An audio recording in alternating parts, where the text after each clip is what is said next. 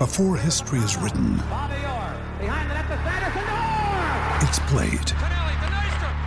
Before it's frozen in time, it's fought one shift at a time.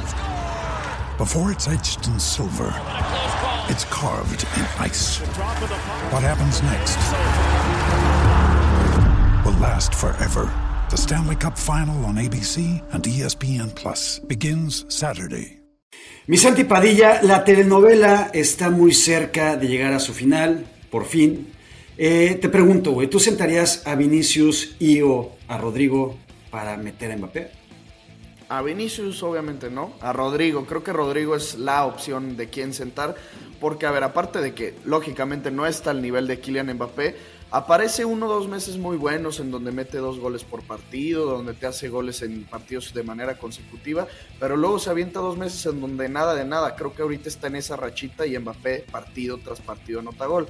En un futuro podrá llegar a Endrick a ser el titular, pero ahorita todavía está muy chavito. Yo siento a Rodrigo y lo dejo junto con Vini en punta, Kylian.